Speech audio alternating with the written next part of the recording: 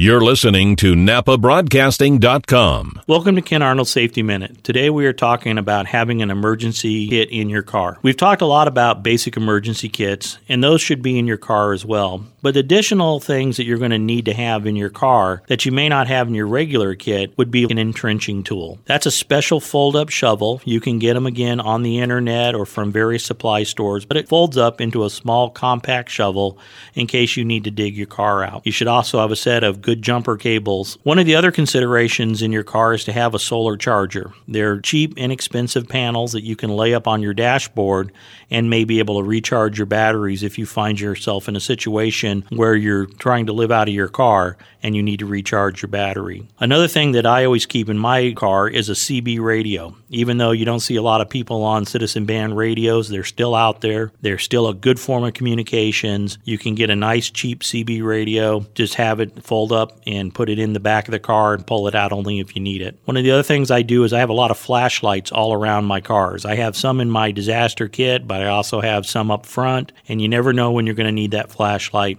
And I also have a lot of bottled water that I keep in the car, just because you never know when you're going to be at a game and you need water or when you're going to be in a disaster and need water. So in a car, have your basic kit, all the things that you would have in any normal basic emergency kit, and then add those things to it as well. That's our Safety Minute for today. As always, have a plan, get a kit, stay informed, and do something today to make yourself a little safer.